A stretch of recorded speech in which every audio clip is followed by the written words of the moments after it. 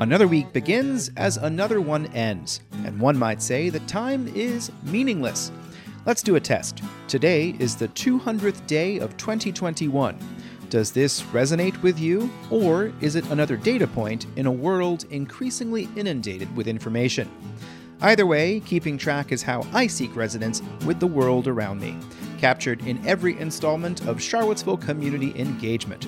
I'm Sean Tubbs, and welcome to July 19th. In today's show, Virginians for High-Speed Rail hold a town hall on the future of passenger service in the Commonwealth. Charlottesville Area Transit holds the first of two input sessions on upcoming route changes, and students at Jack Jewett Middle School may soon take a journey. In today's Substack-fueled shout-out, Code for Charlottesville is seeking volunteers with tech, data, design, and research skills to work on community service projects. Founded in September of 2019, Code for Charlottesville has worked on projects with the Legal Aid Justice Center, the Charlottesville Fire Department, and the Charlottesville Office of Human Rights. Visit the Code for Charlottesville website to learn more, including details on projects that are underway. A committee reviewing the name of Jack Jewett Middle School in Albemarle County has recommended that the facility be renamed Journey Middle School. The group was chaired by teacher Hannah Peters, who said that inclusiveness was repeated as a value by the stakeholders who gave input. She said that Journey is a concept that applies to all. Other choices for the new name included Hope, Peace, and Justice. That's one choice. Monacan, and keeping the existing name. The latter was the preference of a recent community survey. Superintendent Matt Haas will make his recommendation to the school board at their meeting on August 12th. The board would take a vote as soon as August 26th, but the name change would not take effect until July 1st, 2022. According to the release, Jewett is reported to have held over 24 people in enslaved servitude during his lifetime. Prior to this effort, the county has renamed 3 other schools and retained the name of Virginia Murray Elementary School. Cale Elementary has been Mountain View since July 1st, 2020, and Sutherland Middle School is now Lakeside as of the most recent July 1st. The Murray High School is now the Community Lab School. Virginia's planning district commissions will soon be granted $40 million to create new housing opportunities across the Commonwealth. Funding will pass through the regional organizations, such as the Thomas Jefferson Planning District Commission. Opportunities include renovating blighted properties, creation of regional housing trust funds, and building housing in business districts. The funding comes through the Virginia Housing Development Authority, which is now known as simply Virginia Housing. Specifically, the funding is part of their REACH program. We can expect more details, perhaps, at the August 5th meeting of the TJPDC. Virginia will be able to participate in a regional program designed to reduce greenhouse gas emissions after a judge dismissed a lawsuit from a business group. The Circuit Court of Richmond ruled that Virginia Department of Environmental Quality did not violate state rules when it revised regulations to enter a cap-and-trade system known as the Regional Greenhouse Gas Initiative. The Virginia Manufacturers Association had argued the move created an illegal carbon tax on ratepayers. Here's a release from DEQ Air and Renewable Energy Director Mike Dowd. The court recognized that DEQ scrupulously followed the General Assembly's directives and did not violate Virginia's Clean Energy and Community Flood Preparedness Act when it amended its carbon trading program regulations to allow for the direct auction of carbon dioxide allowances. For more on the ruling and the RGGI system, read an article that's in the Virginia Mercury that's linked in the newsletter. A project to relocate a gas line from one side of Emmett Street to the other met with damage this weekend, resulting in a detour of southbound traffic heading towards the university for the next 3 days. Rain damaged a utility trench, and in order to make repairs, all southbound traffic on Emmett Street will be detoured through Massey Road and Copley Road. The gas line is being relocated as part of UVA's Emmett Ivy Corridor project. UVA architect Alice Rauscher will discuss that larger project at the Albemarle County Planning Commission on July 20th, beginning at 6 p.m. In the past year and a half, the state of Virginia has invested heavily in the future of rail, spending billions to buy hundreds of miles of right-of-way for that purpose from CSX. The investment has been made as a way of relieving congestion on Interstate 95 and other roads without widening them. Shannon Valentine is the Virginia Secretary of Transportation, and she created an Office of Innovation at the Virginia Department of Transportation to study major corridors. The congestion along 95, particularly from Fredericksburg to D.C., is some of the worst in the country. We were going through a number of options, and the natural solution was, let's look at building more roads. And we learned through the study that just building one lane, 52 miles from Fredericksburg to 495 in each direction, would cost $12.5 billion. Valentine, the study, also forecast the expansion would be obsolete within 10 years of completion. She said the investment in rail will be a third of the cost and focus on moving freight and passengers through the corridor. Part of the improvements will be to build a new bridge across the Potomac that's dedicated to passenger and commuter service. Valentine made her comments at a July 15th town hall held by the group Virginians for High-Speed Rail. The other speaker was Stephen Gardner, the president of Amtrak. That federal agency is investing in new trains for additional service in the Northeast Corridor. First and foremost, we view our mandate as trying to create as many alternative trips to driving and flying as we can across America, to create that alternative, to connect communities with reliable, efficient, trip time competitive service. Amtrak was created as a federal agency in 1971 to consolidate 20 passenger rail services across the United States into one. In Virginia, the 70s coincided with a period of disinvestment in passenger rail. Today's efforts did not come out of nowhere. This program, this effort to expand passenger rail in Virginia has been a many, many decades-long effort.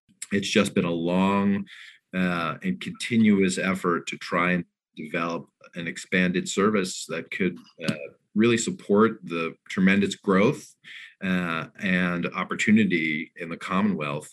And it's taken a while to turn that vision into fruition. Gardner credited Virginia for having a plan when the time came for expansion. There has been a daily service from Lynchburg to D.C. since October of 2009, and a second daily train will be along in the near future. We are adding a second train in FY22 from Roanoke, Lynchburg North, and we'll be expanding and extending that train, both trains actually, over to the New River Valley into, Christiansburg, Blacksburg, Virginia Tech. You can watch the entire town hall on the Virginians for High-Speed Rail's YouTube channel. The group was formed in the 1990s to build support for restored and renewed passenger service in Virginia.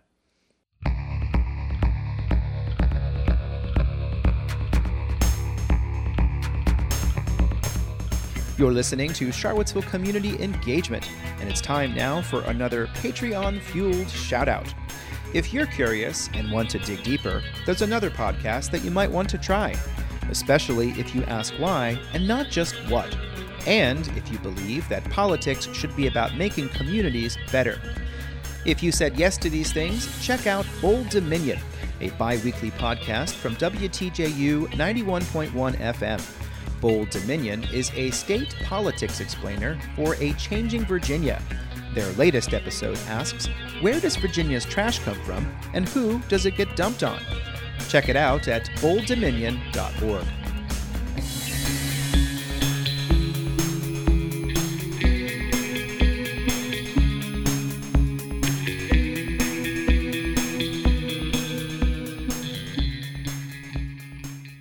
And finally today, Charlottesville Area Transit has held the first of 2 public input sessions about changes to bus routes that are intended to boost ridership. The agency has experienced a sharp ridership decline over the past several years, and relatively new director Garland Williams has overseen some potential changes. It is our intention to make sure that we get feedback and make adjustments to the CAT system that is fruitful for everyone, and make sure that the system is as productive as it possibly can be. During the pandemic, CAT hired 2 consultants, Kimley Horn and the Kinetics Group, to study the system to recommend changes. We've had declining ridership for the last 7 years. We needed to figure out how to mitigate that, turn it around, put a stop on it, and put our best foot forward to make sure that the adjustments that we're going to put in place will allow us to be productive. The adjustments are the first in a series of proposed changes, as Albemarle County and the Thomas Jefferson Planning District Commission are working on a study to expand transit regionally. The first opportunities for public input in that study are next week. It has been a fact that ridership is declining.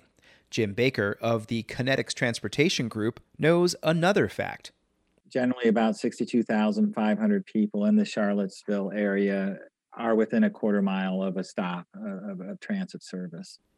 Specific directives were to add service to South First Street in Charlottesville and the center at Belvedere in Albemarle County. Capital funding from the city of Charlottesville for the center was contingent on the new site being accessible to transit. But also just to get 30-minute or better service to more people in the Charlottesville area. And also just make sure that there's no route operating worse than a 60-minute service frequency. Service will be extended to Mill Creek in Albemarle County. Route 7 will travel all the way to Walmart, and there will be more options for people to move around without having to go to the downtown transit station. We're proposing a new crosstown service from the South Charlottesville area up to the US 29 corridor. So from Willoughby Square, it's going through the UVA hospital complex, and then on up to the shops at Stonefield. Several people made public comments at the first session, which was held at noon last Friday. You can watch the whole thing on the city's streaming meeting website. There's a link in the newsletter. One person said he was glad that service will be extended to the center, but Todd Cohn also had a concern that the bus will only stop there once on the route. But apparently there's no return. So if I get on the 11 bus downtown and ride to the center and get off and spend my afternoon there, how do I get home? Williams said the intersection of Rio Road and Belvedere Boulevard is currently unsignalized, which means making a left-hand turn very difficult.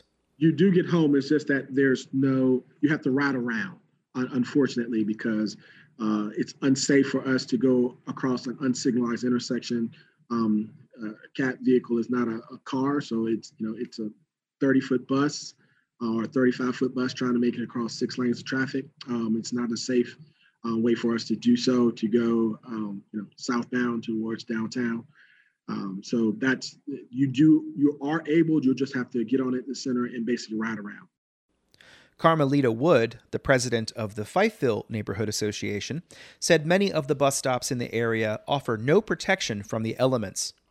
Some of the routes are 4 and 6 on Cherry and I think it's Bailey Road and this street. There's no coverage from the weather and the heat. They recently put in seating, but in some areas, well, most of the areas, there's no coverage for the rain and the snow and the heat. Juwan Lee, the assistant director at CAT, said a full review of CAT bus stops is underway. What we're trying to do is go out there and see where our stops is and what kind of conditions they are in and what amenities they have. So we want to look at everything, look at the condition of the infrastructure of the location and see what we can do to improve it. Does the stop need to be here? If so, then how can we make it better? Lee said such a study has not been conducted for over 10 years and will be the first step towards implementation of better coverings. Anthony Woodard is the manager of the McIntyre Plaza off of McIntyre Road, just south of the interchange of the John Warner Parkway and the US 250 bypass. Woodard noted that no bus service serves the area, which will soon house more people. There's a lot of employment opportunity there, a lot of nonprofits in the area, the Habitat Store, Blue Jared Food Bank nearby, and then soon to be over 200 residents living back there, as well as, other neighborhoods nearby. The closest next stop is over half a mile away. Williams said that area is on his radar for future coverage as those housing units come online and as CAT looks ahead to the next set of upgrades.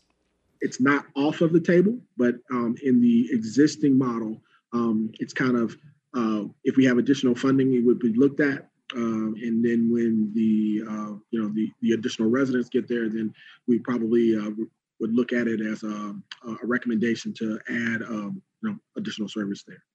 For details of the specific changes, visit the Charlottesville Area Transit website to review the presentation.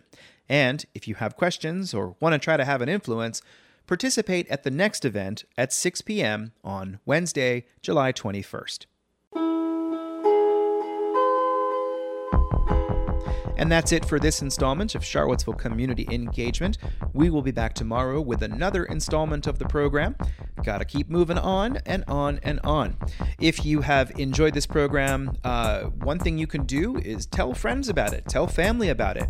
The hope is that more of you will become subscribers either through the Substack portal, which will get you, which will be matched by the company Ting, which is a pretty cool thing, or through the Patreon, or you can send me money some other way. I just recently got a fairly sizable contribution from somebody recently, and that money is going directly to make sure that the business is sustainable. So thank you very much for listening, and I'm going to get back on the business of gathering information for you for the next installment of Charlottesville Community Engagement. Please stay safe out there and stay cool, and if you have a question, please drop me a line. Thanks again.